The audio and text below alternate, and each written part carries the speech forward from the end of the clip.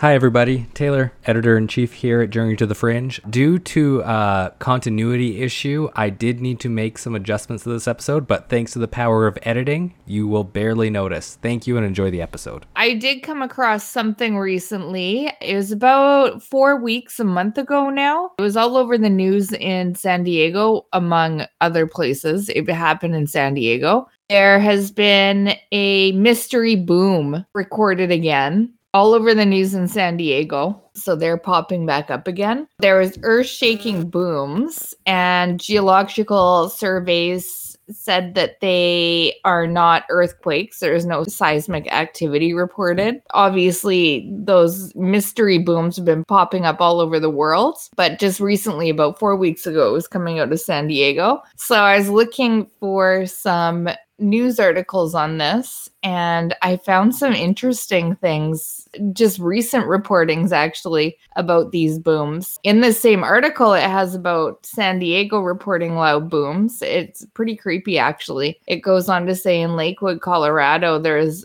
bizarre shrieking sounds described as by locals. Shrieking, sorry, not squeaking. Oh, okay. Like a train on a sharp curve, maybe feedback from a radio, trumpets or whales, which is one of the standard sounds, I think, goes with the mystery booms. Yeah. And then there's another one from Bratislava that described it as Darth Vader breathing, which is super creepy, actually. That is. I first heard it on Linda Moulton Howe was covering the new mystery boom coming out of San Diego. She's been all about the wild sounds in the sky, and they are heard in many places. A lot of them can be explained by weather phenomenons that carry sound further than they normally would. Can be freaky sounds, but if there's a rail yard that's slightly further than you'd regularly hear it, and now some sort of weather phenomenon allows it to sound to carry better, that can occur. There's also, it would be an interesting one just to do a topic on eventually. Oh yeah, I would love to do that. There are some very interesting, and they pop up in very specific places, and it can be only specific people hear it, and only specific people in that region also suffer adverse effects. Yeah, it can be super, like, one person in a neighborhood will hear it and their neighbors won't hear anything. Oh, yeah, just a cool thing that came out of there to talk about just on the top of this one. Yeah, and it's always... I haven't heard about that in a while, so it's good to be a reminder of all the topics we need to hit. But with that, how about we get on to the episode? From the unexplained to the mundane, come join us on our journey to the fringe.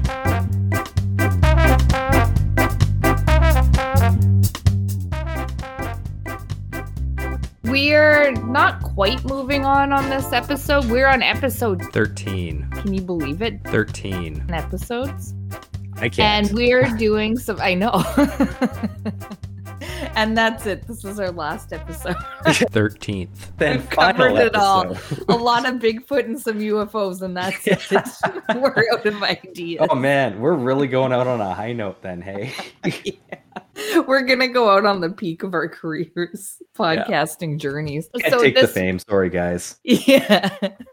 So this one is going to be just some mundane cryptids that we found that we thought after the episode that we did on the last one, which I hope you liked. That was one of my favorites so far. It gave me the creeps. We just thought we'd cover some more mundane cryptids, and then we're going to move on to something completely new next week. And just so that we're all clear, each cryptid is unique and special in its own way. Mm-hmm. It is just Bigfoot and Wildmen in general are so charismatic and spotlight stealing that we sometimes forget the lesser known of the cryptids. And they need love too. So we need to cover a few more. And we did too. So I don't blame any of you for neglecting these sweet cryptid childs of ours. Yeah. We're going to move on, cover a few more, and then we're going to move on to another topic. We'll probably be back to cryptids in the future. We will be back to cryptids. Sorry, we won't because this is the last episode. Yeah. It's too bad. Sorry. I want to talk more about cryptids.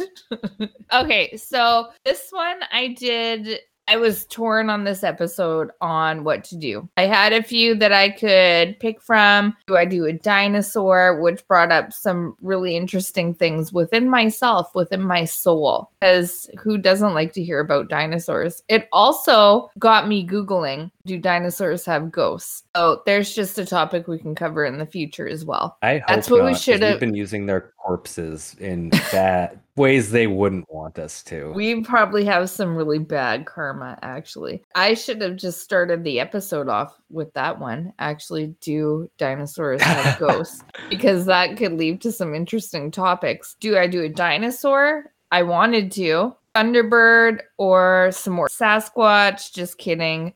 We just did Sasquatch for like 10 episodes. So I decided to go with the most terrifying sounding one of them all, which is the Mongolian death worm. Ooh, Because he's one of my literally, favorites. it literally has death in its name, which I also think is an attractive feature of the Mongolian death worm. And It's also probably the metalist animal that you'll ever hear about. it is. It plays metal when it comes. That's how you know it's coming. Obviously, I'm joking. So these guys quite literally remind me of tremors or sandworms in Beetlejuice. And from the novel Dunes. Yeah. So definitely all of those were inspired by this creature. I couldn't find that they actually were. I looked into it. Dunes might have been. Dunes kind of showed a little bit of that, but the other ones didn't really mention Mongolian death worms at all. No, but even then, if any of them are inspired then by Dune, which is a very fundamental science fiction novel, then now they are also inspired by the Mongolian death worm. Okay. There's also a horror movie of the namesake, the Mongolian death worm. However, I would say it's only very loosely based on the actual lives of a Mongolian death worm. The Mongolian death worm, or I was going to Google how to say this, so I'm not going to say this properly at all. Olgoi Korkoi for short in Mongolian, which translates to intestine worm. So it literally does not translate to Mongolian death worm. It is, the Western world has given it the name Mongolian death worm, and it's not the Mongolian. Don't refer it to as the Mongolian. No, they death tend worm. to speak less English. Yeah, they literally call it intestine worm. So we added some pizzazz to the name, which I prefer Mongolian death worm anyway, and that's why I picked the Mongolian death worm. The death worm got its Mongolian name for looking like an intestine due to its red blood-like color, as well as being described as being 2 to 7 feet in length and spitting out a yellow corrosive saliva, as well as generating blasts of electricity onto its prey from not touching it. So it shoots. We know it's in Mongolia, but do you know the region that it tends to be found in? The Gobi Mongolia Desert. is a pretty big. Okay. It is. I don't think the actual intestines spit out yellow corrosive saliva or generate blasts of electricity, to my knowledge, but I'm not a doctor. So I don't know if intestines do that or not. Generally, intestines stay confined to a body. Yeah, so there may be electricity in there. I'm not sure. Yeah, they rely on teamwork nonetheless, and they'll allow other parts of the body to do their biddings like that. Yeah. So they have no limbs. They are sausage shaped, and it is said that it would murder camels and lay its eggs in their intestines. That was the other possible way that it got its name, is that it starts growing in the intestines of an animal. Yes. From what I can tell, though, it's strictly because it looks like an intestine. That's not what. And yeah, it's got the color too. Not that I've really seen intestines up close. Anyhow, so obviously it hails from Mongolia. It's right in the name. Mostly, if not entirely, in the remote Gobi Desert that we just said. Not that Mongolia isn't remote to begin with, and its habitat is the underground of the desert. So for reference, the Gobi Desert is a vast region that spans a territory of 500,000 square miles of rough terrain, and it's mostly said to be active during the wet months, June and July, and hibernating the rest of the year. So it comes out when we generally see worms out of the ground as well when it's wet. Livestock. But that doesn't happen too much in a desert. No, it doesn't. So you're not bound to come across them too often if you're just trying to cross the desert. No, I mean, you could just stay in when it rains if you really Yeah. really wanted to stay away from them, which apparently they do. Livestock and humans are its prey of choice, and it sucks to be them living in one of the most sparsely populated areas of the world. So I'm not sure how much they actually get to eat in June and July, especially when it's raining and they know when it comes out. That's just me making some observations. The belief is that the death worm covers its prey with an acidic substance. Is there not a horror movie about something that does this? I racked my brain and I vaguely remember some sort of monster somewhere covering its prey in some sort of substance like that. I'm pretty sure it's the monster in Ernest Scared Stupid. I don't think so, 'Cause because he that did would be a that, little did he too not? hardcore for a like G-rated kids movie. I'm pretty sure it did, though. The xenomorph, I'd have to not watch it again. intentionally, but its blood's acidic. So there's definitely a lot of people who are killed just by being burned to death by the xenomorph's blood. It seems like a proper like defense mechanism. Anyhow, as the creature begins to attack, the top half of its body raises out of the sand, and then it starts to inflate until it explodes, releasing a lethal poison on its prey. And the explosion here seems counterproductive. But again, I'm not a Kind of doctor. sounds like it kills itself. Yeah, it most definitely sounds like that. There is no mention of it regenerating or anything after that, or if it's just a spare body part. It just raises out and explodes and continues on, I think, because then it goes on to poison that it explodes out, kills the prey instantly, which, if that's the case, doesn't seem like a bad way to die also. So I might just update that as the number one best way to die, as who wouldn't want to be killed instantly instead of, suffering. But that's going to raise a lot of questions. Maybe we can actually get this creature found. Chelsea's body found scorched to death in the Gobi Desert, covered in acid marks. Cause of death natural. Yes. And I'm saying it here on this podcast, it wasn't natural. And then depending on your source, it may also have spikes coming from both ends of its body. Spikes pointing inward or outward again, depending on who you're talking to. So some say none, some say both, some say in, some say out. So they're spikes. We don't know which way, but they're going. Oh boy, are they going. But there might not be spikes, so we don't know. The Mongolian Prime Minister, Gamdin Bezar, in 1922 described the worm. He said, "It is shaped like a sausage about 2 feet long, has no head nor leg, and it is so poisonous that merely the touch means instant death. It lives in the most desolate parts of the Gobi Desert." He said this to Roy Chapman Andrews in the book On the Trail of Ancient Men. Investigators were able to start heading over to Mongolia around the 90s, as it was restricted before due to the relationship Mongolia had with Russia. And obviously investigators have come up empty-handed in any investigations that they've had, because it's a cryptid and they can't just come up full-handed. Ivan Mackerel, a Loch Ness monster investigator, he really likes the Mongolian deathworm. He ventured on over to Mongolia to see what was up. He came to the conclusion that it was probably real after interviewing many locals and officials. Even they all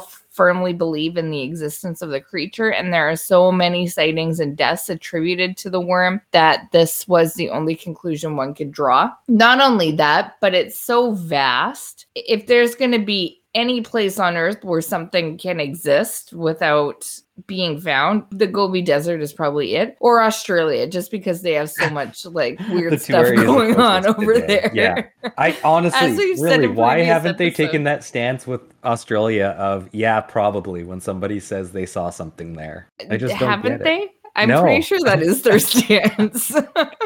The Mongolian deathworm, also called the Mongolian thunderworm, which is equally as hardcore to say. A lot of the problems that we'll see with what people say these things can't exist. First off, people will say that this isn't in the fossil record. So really, where's it coming from? But with worms, surprise, surprise, they don't have bones. And we actually don't really have fossils of any worms. Yeah. The best they have is trace fossils, which are basically they find like little burrows on rocks saying like, okay, worms were around at this part. Okay. Also, that to find that for a Mongolian deathworm, they would have to do a fairly intensive dig in a very hard part of the world to get to and find trace elements. And also be wary that there is a chance that while you're digging, you're going to come across something that will explode and throw poison at you that kills instantly. Yeah. I mean, what if it is real? Yeah. As I said, being killed instantly wouldn't be the worst thing. The second part world. is that this is a very remote part of the world. So it's not that crazy to think that something that lives underneath the ground hasn't been found by us. We don't go there. We don't look for things there all that often. And again, it shoots poison. I don't think you want to be near this, and very likely can shoot electricity too, if it exists. Yeah, I don't know that anything really, well, the only thing that actually has any electricity associated to it is eels. Yeah. And it's a water animal. Yeah. Not a land animal. I mean, there are certain types of eels that can go on land, but I don't know if the electric eel can. That's freaky. So, funny story. So, I was just talking about Ivan Mackerel, who was the Loch Ness Monster investigator who took a liking to the Mongolian deathworm and went in there. He went there 3 separate times, actually, in search of the Mongolian deathworm. And I really thought this was a funny story about him. So, he was inspired by the novel Dune that we were talking about, and he was inspired by this novel, and he tried to lure out the deathworm during an investigation using vibrations, being that of speakers on the desert floor. So I thought that was a funny thing that he tried to do. He's like, yeah, why not? I'm sorry, I'm going to share my screen really quick with you. I saw this video, it was about a week or 2 ago, and it really reminds me of what you're talking about here. It's called worm charming. Didn't they do that on Tremors too? I can't remember. It's been a long time since I saw Tremors. I thought it was me. So this is how they're gathering worms, is they put a wooden dowel with edges cut out of the wood. Okay. And they have another piece of wood that they rub against it to make it vibrate, and all the worms come out. Really? Okay, yeah. So why is he inspired by Dune and not by just like things that actually... I don't know. This seems to be... Why would you want to do this? And I don't know if that's because it's imitating rain or if it's just that they're attracted to the sound, but... Interesting. Okay, so it's a thing. Oh yeah, it's a thing you do with worms. Again, I'm not sure if that'll ever save my life, but maybe it will. I mean, if you're really hurting in the middle of the woods for something to eat... True. Like, I guess... But you got to have 2 pieces of wood that will cause a vibration in the ground. And also, it's not winter. Sorry, I can't help you with winter there.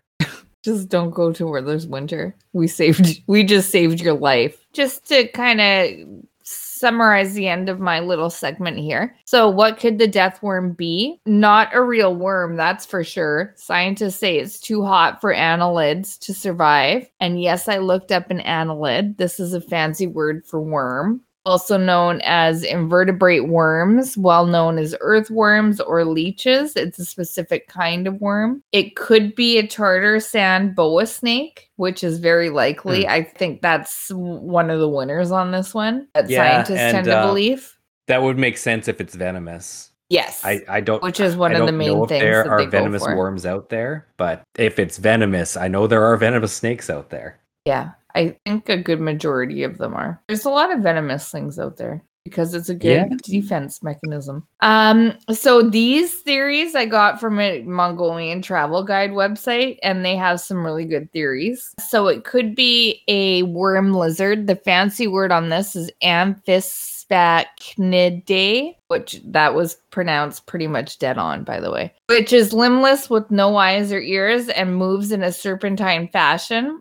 Fossil hunters did unearth some specimens close to the area that the deathworms come from and inhabit. Like I said, it could be a poisonous sand boa or spitting cobra, and the cobra sprays venom into its prey's eyes. And I do like this one. It could be a prehistoric outsized Polychaetes, which is an aquatic worm. So yeah, These guys live in extreme environments, from the coldest depths of the ocean to the extreme heat of hydrothermal vents. And the Gobi Desert was once a sea. So this is a theory coming from this Mongolia travel guide website.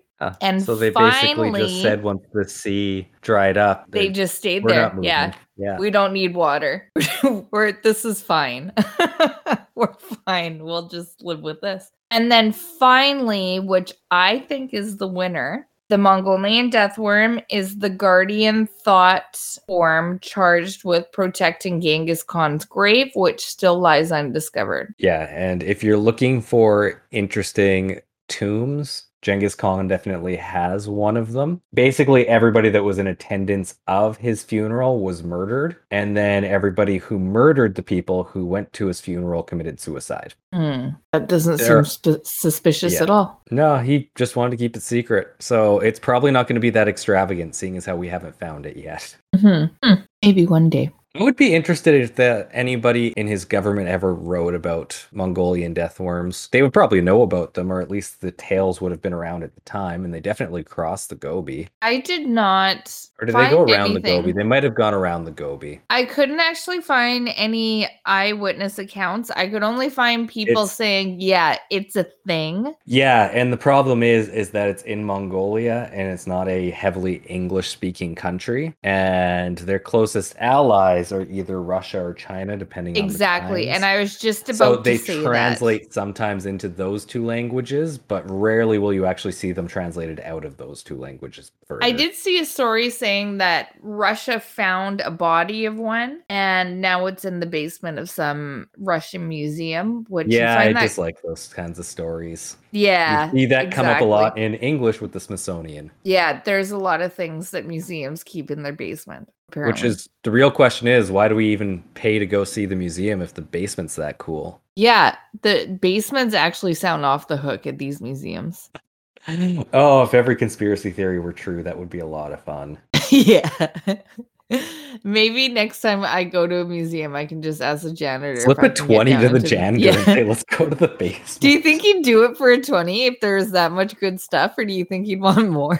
He'd probably want more. I don't know. There might be protocol if the basements are as good as they say. Yeah, exactly. Like 50. And that is my Mongolian deathworm.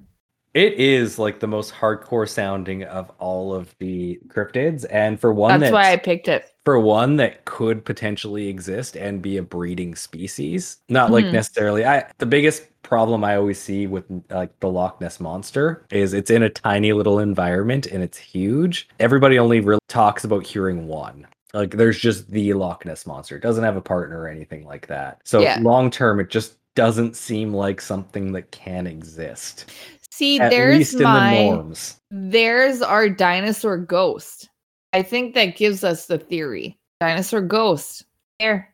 That solves the mystery. And actually, from dinosaur ghost, that segues nicely into where I want to start my story of an animal that looks like a dog, walks like a kangaroo horse, and acts like a cat. And that is, of course, the thylacine. I'm trying to picture that. So this creature has been found in the Australia wider region for about 2 million years. It's a very unique creature. It's one of the largest, at least long-term remaining carnivorous marsupials. It's basically them and the Tasmanian devil that have survived at least into the 1900s. Is that a real guy? The Tasmanian tiger? The thylacine. Thylacine. Yeah, it did exist for sure. Okay. Like there is no question about this one, and I'll get into why there's no question. Like we have many fossils. Okay. From about 2 million years ago, you could find the thylacine living in the range from all the way down to Tasmania at the south end up to Papua New Guinea in the north end. It had a very wide range. Did very well for itself. It's carnivorous and it is somewhat of a pack hunter. I'm going to get into that in a bit. So it looks a lot like a dog that is striped from the back half all the way to the end. Its normal size ranged from about 39 to 51 inches long without the tail, with the tail all in Yeah, it total, it's looks fairly somewhere from long. about 60 inches to 77 inches long. And it weighed anywhere from at mature age, it usually is described as about 22 to 35 kilograms or 25 to 75 pounds. So it would be considered Not that basically big. a mid-sized dog. Yeah. The thylacines range really started to drop down when humans came into the area and when dingoes were introduced to the area. It was about 4,000 years that scientists really say that the thylacines region became limited to Tasmania and possibly the southern part of Australia as well. But for the most part, they say, at least when we're getting into the last 1,000 years, it's strictly in Tasmania. Mm-hmm. It's a very interesting looking animal. That tail that we were just talking about, in most pictures you'll see of it, it's like a plunger stuck to the back of the animal because it's always The whole straight. back of its body looks kind of weird. It's kind of like a foxy brown, and it has black stripes going from where the tail starts all the way to about halfway up the spine. That large tail out the back. Kind of the back does kind of remind me of a kangaroo, like you said. The reason I said so, it looks like a dog. It's got those stripes, so it's a little bit off. Now, it is a nocturnal hunter. So a lot of people who, when they're talking about dingoes actually taking their babies, no, not their babies, surprisingly enough. Dingoes taking their territory. Other people have argued that doesn't actually make a lot of sense because they actually do have different prey that they go after, and they have different times that they hunt at, because these guys are night hunters and dingoes are day hunters. So that doesn't necessarily mean that they would just eliminate them from the area. Not only are they night hunters, but they're also ambush hunters. So they wait for something to get to a certain spot and they'll kill it. Another like cats, right? Like don't tigers do that? Tigers will stalk. Not so it changes from animal to animal, but it has also been called the Australian or the Tasmanian wolf. But it's a bad comparison because it's not really a pack hunter, it's more of an ambush hunter. Now it does have a really unique looking bite, and we'll get to that in a minute, which does lead people to believe it's more dangerous than it is. So there are a lot of rumors that came about with this. We're going to focus mostly on Tasmania here when we're talking about this. When settlers from Europe started getting to Tasmania, they had a lot of run-ins with Tasmanian tigers. They did not like the look of this creature. It kind of terrified them, and they started to spread rumors about it. First off, the farmers that were getting there, they were farming sheep. They were finding dead sheep, so they immediately blamed it on the Tasmanian tiger. Okay. So that's kind of rude of them. But it is. Starting in about the 1830s, there was a bounty on any Tasmanian tiger corpse that you could bring in. And from 1888 to 1909, the Tasmanian government would actually pay anybody who brought in a dead one £1 okay, per well, head, that's why they're extinct. and 10 shillings for pups. Usually when the Australian government tries to do this, they fail miserably. They tried the Emu War, that failed miserably. They built a dingo wall, and yeah, it did keep some of the dingoes out, but not all of them from parts of Australia. But this one actually seems to have worked. In total, about 2,184 bounties were collected over 1888 to 1909. They started putting them in zoos around this time as well, because zoos kind of started coming into prominence. They found that this species did not take well to captivity. Didn't breed well in there. Good for them. Well, sorry, one more thing I wanted to talk about. Not really for us, because now they're gone. It kind of acts like a cat. The reason I say it walks like a horse kangaroo kinda is because it has been described as standing on its two back paws. When it starts to run away, its first two steps will actually be like a hop. And then it gets into a run, but it looks like it's limp. Like it has a really awkward gait. You can kind of tell that by just looking at it. It looks like it uses that tail for support like a kangaroo does. It is a very straight tail. Which is interesting that there's an animal that's like that. And it has a huge mouth. Yeah, if you look at it, there were parts of it living out there in different zoos. Now, It appears that the life cycle of a Tasmanian tiger or a thylacine is about 5 to 7 years. At the most, it's 9 years. That's the longest that they're Wow. reported living. So it is a very short life. Is this based on it being in a zoo? Interesting. And it's hard to say actually, because this would be based on like 1800 scientific method. Yeah. I don't know. And I haven't looked at other marsupials to see if that's kind of an average age to die at. So it is strictly carnivorous. And like part of the reason that there were rumors going around, it's hilarious. It kind of seems like the Australian chupacabra, because there were rumors that it's just sucked blood, like it fed off the blood of sheep.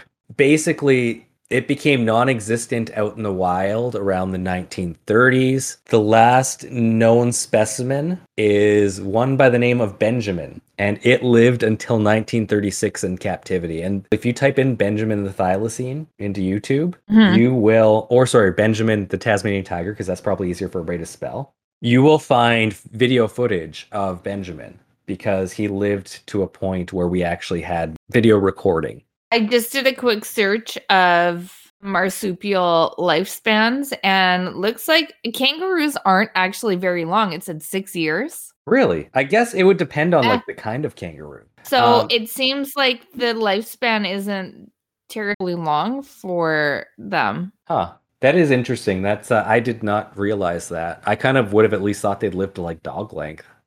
Yeah, that's what I thought too, but no. And it had another one that popped up. It also a popular Google searches of kangaroos fart. I didn't click on that one. If anyone was curious, you can do your own search.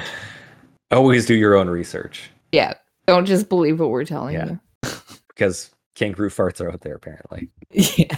To be listened to. Anyhow, if you look at this video of Benjamin, at one point he yawns. Apart from everything we've just talked about, a thing that's really unique about the Tasmanian tiger is how wide it can open its mouth. And it can get reportedly open to about 80 degrees. What does it eat with that? This is what scared everybody, is it had a huge mouth. It's terrifying, 46 teeth in there. They were blaming this for eating the sheep that were on the island.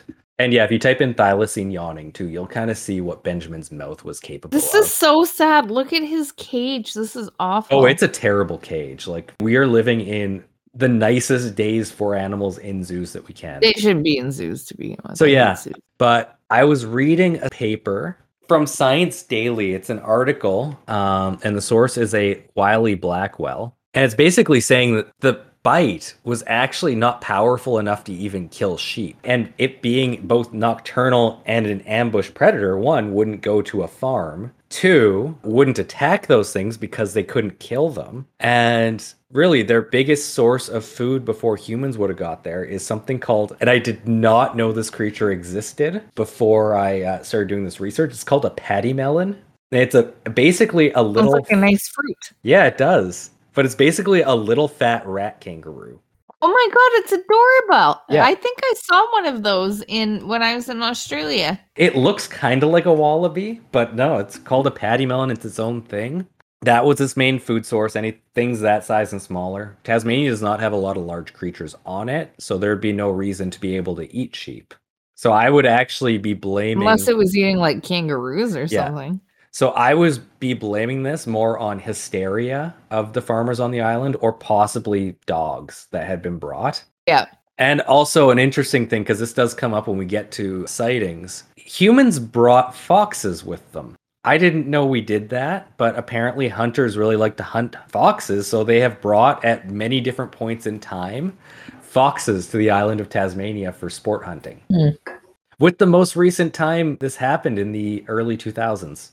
Yeah, we're a really good species to Earth. We've done a lot of good. In 1936, Benjamin died. In 1986, this species was declared extinct from the world. Now, the reason it took so long to actually declare it extinct is because... So the international standard, and unfortunately we didn't bring this up in the Cryptid 101 episode, a species had to have no definitive proof or confirmation of its existence for 50 years from the last sighting before you could actually declare something extinct. Oh. So that's why it didn't get declared extinct until 1986. But yeah, as of right now, that is the last confirmed scientifically existing thylacine is That's a very Benjamin. sad story. It Sorry, is. Benjamin. From there, we're going to talk about something called the Thylacine Awareness Group of Australia. And this is a group that is headed by a man named Neil Waters. And he has been pushing for thylacines to be brought back from their classification of extinct, as he believes that there is sufficient evidence out there that the thylacine does in fact live still in Tasmania in a significant enough group to continue breeding. And if not Tasmania, he believes it could also be living in southern Australia as well. Maybe we should just leave it alone so that we don't. We really should, but like we talked about in the last episode, is to be able to actually protect a species, you need to acknowledge it. Yeah. So that's a lot of what they're pushing for here. Part of it seems like when you're reading through the Thylacine Awareness Group of Australia, TAGOA, I think I'm going to say from here on out, is he does seem to have a bit of a chip on his shoulder. But there are some interesting things that have been spotted from 1936 onwards. So first and foremost, even in Wikipedia, they have a section just called unconfirmed sightings. Okay. So they state Department of Conservation and Land Management for Australia recorded 203 reports of sightings of the thylacine in Western Australia from 1936 to 1998. In 1982, a researcher with the Tasmanian Parks and Wildlife Services, Hans Narding, observed what he believed to be a thylacine for 3 minutes during the night at a site near Arthur River in northwestern Tasmania. Mm-hmm. The sighting led to an extensive year-long government-funded search. In 1985, the Aboriginal tracker, Kevin Cameron, produced 5 photographs which appear to show a digging thylacine, which he stated he took in Western Australia. In January 1995, a park and wildlife officer reported observing a thylacine in Pyangana, I believe that's how you say it, region of northeastern Tasmania in the early hours of the morning.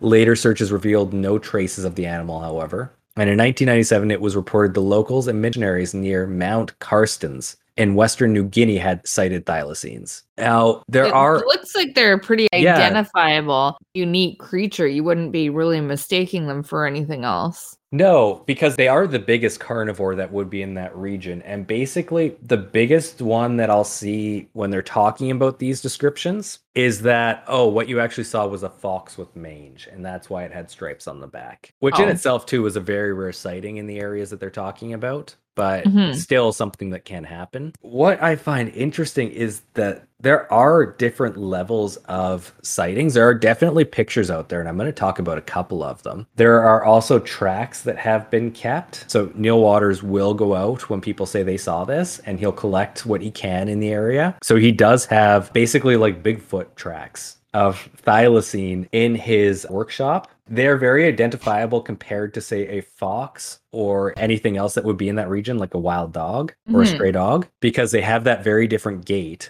So if you're taking pictures of what the tracks look like, they won't look normal as for a dog or a fox. Yeah. The front paws and the back paws of a thylacine are actually different. The front paws actually have 5 fingers, and the back paws only have 4 fingers. And they have a much more prominent pad at the back of the foot. It looks very different than what a dog's foot looks like. And that is why they can kind of stand up and whatnot. So this is like a backwards cryptid. So now everyone's like, no, this doesn't exist because it's already extinct. Well, yeah, and that is an entire category that we talked about earlier. Okay. And also, really funny fact, not funny fact, I guess, just an interesting fact about Benjamin is they didn't actually know for the longest time what gender this thylacine was. And it's because both males and females have pouches. Oh, interesting. And the females is for carrying the newborns. It's backwards facing. What? Yeah, with the carnivore marsupials, the pouch will face backwards so that the babies, when they're sitting in them, don't hit debris or get debris in their face while they're running after prey.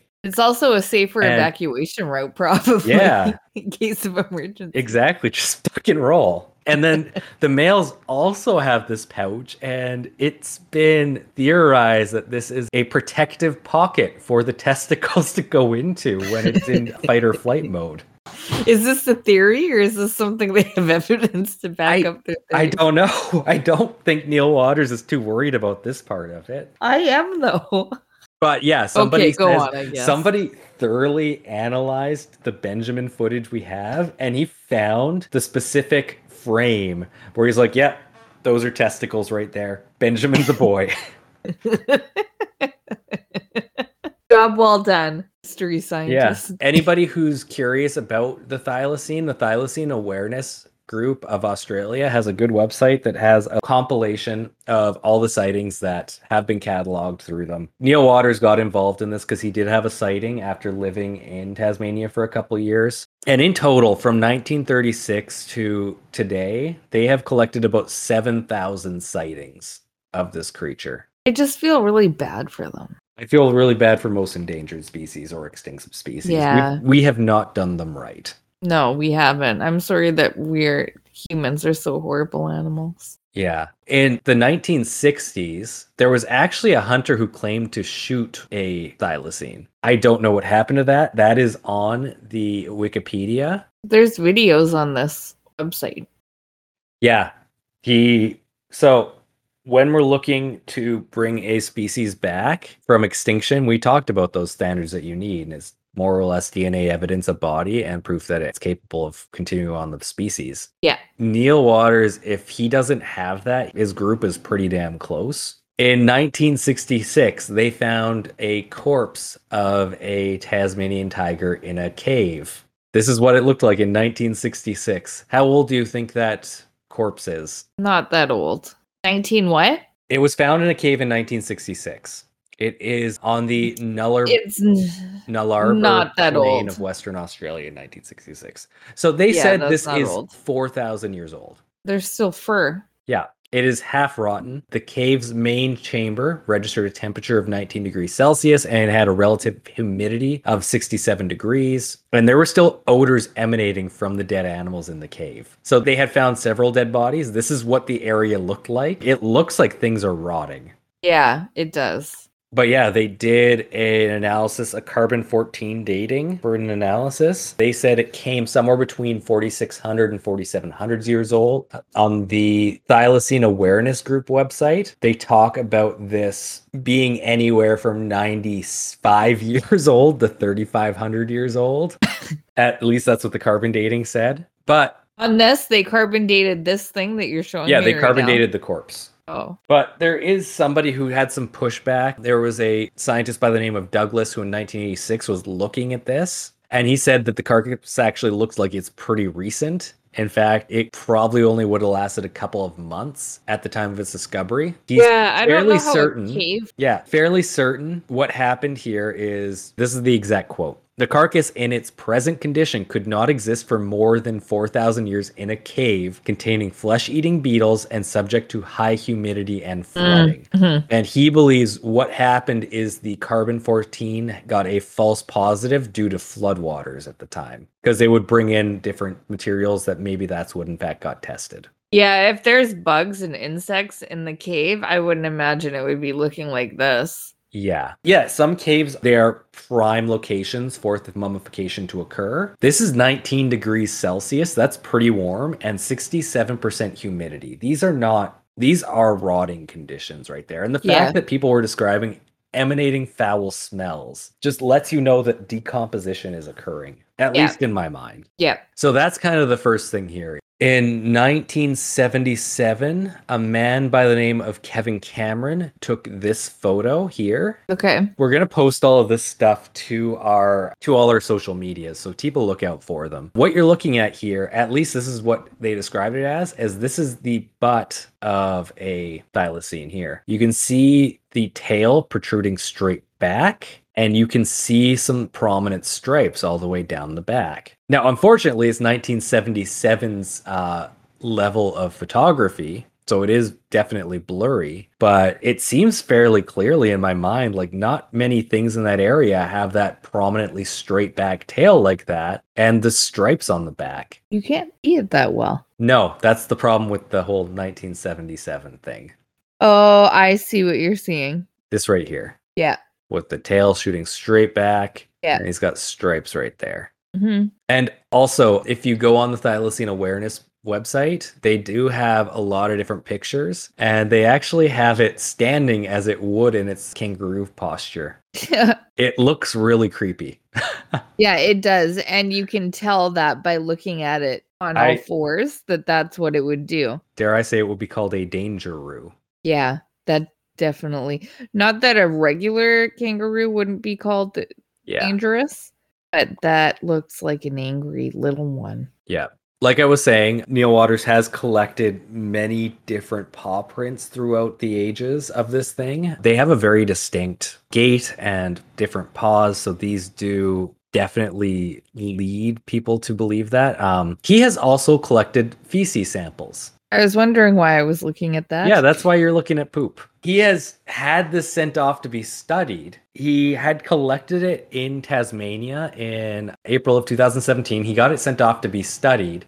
The labs believed that the feces most likely came from a creature known as a numbat. Now, the piece of feces being studied here is about 6 inches long and about 1 inch in diameter. A numbat is basically a marsupial squirrel. At longest, it's 18 inches long. So very unlikely that it came from that creature.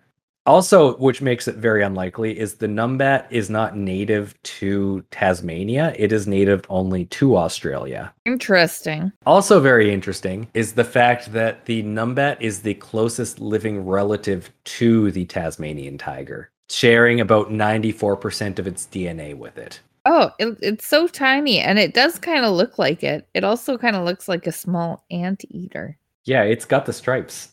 The numbat actually does give some weight to it being thylacine if you can't identify some of the DNA. If you just feel that you've got it most of the way, and that might be a little bit of my ignorance not knowing how DNA studies would work, but it doesn't look like this creature could poop out something 6 inches long. Neil Waters, he did an interview about this stuff. He specifically, the quote is, so first off, he described it as it was a Bondi cigar poo, and is in like describing the size of it as roughly cigar sized. Ew. And he said if it came out of a numbat, it would have turned the poor little bugger inside out. You can imagine that in the Australian accent if you would like. He definitely has one. They have found a body of it. Carbon dating that has been the problem with that one. They definitely have found something that resembles the feces it should leave. They have paw prints, paw tracks. There are many different photos out there. We just talked about that one. There is fairly convincing video evidence as well. This is a video taken in 2017 by a man by the name of Paul Day. I really hope that's not a fake name because it says his name is Paul G. Day, which in my mind is Paul G'day. Yeah, like Australia. Yeah. But this is just a creature running across a field that... Oh, I just looked at that one. Yeah. It bears the gait that we've been talking about of this creature. It looks like this creature is limping across the field. Yeah. And it's got that tail straight back. It does look like it's running weird. Yeah, it looks like it's got a hurt back leg. Yeah. And just in February 2021, Neil Waters posted a video that he believes is his best evidence to date, and he's ecstatic, saying that we found it. This is the best evidence we could possibly ask for. I will ask you all to go look. The Thylacine Awareness Group of Australia does have its own YouTube page. And if you are interested in looking further into this, they have an hour and 20-minute in-depth documentary about the creature as well. Basically all the evidence that they've had for it and interviewing a lot of the indigenous population of Tasmania and Australia about their beliefs and cultural reveration of the creature. But yeah, this is a creature that they've found a corpse of, that they have found something that would likely be its feces, paw prints, video and photo evidence of. Now, still not considered found, but I would say it is at least going to get a very hard look, as we talked about in our previous episodes about this, by the scientific community to be categorized at least as extremely endangered and no longer extinct, because there is just a lot of evidence out there. Maybe we'll be doing an update saying that it's now known. I really hope we can do an update on this, because its story is so sad, and I just want this creature to be living. And yeah, that would be really cool for it to be just to come back from to show a little little bit of my bias. I definitely want this thing to be real. I try to be as objective as possible when I'm looking at it. I want it to be real, though. I feel it is important everybody knows that. Yeah, it's a really cool creature. Let's hope that we can once again see it someday. And if it's not through this, there are actually a lot of proposals to reintroduce it through cloning, more or less, into the wilds of Tasmania. What could go wrong? Yeah, those are our two creatures today. Now, less charismatic, but a little more in the normal. That will conclude, as of at least this point in time, our dive and discussions of cryptids. Don't worry, though. Don't get too upset. We will talk about them again in the future. I don't think it'll be that long either. Yeah, maybe next week.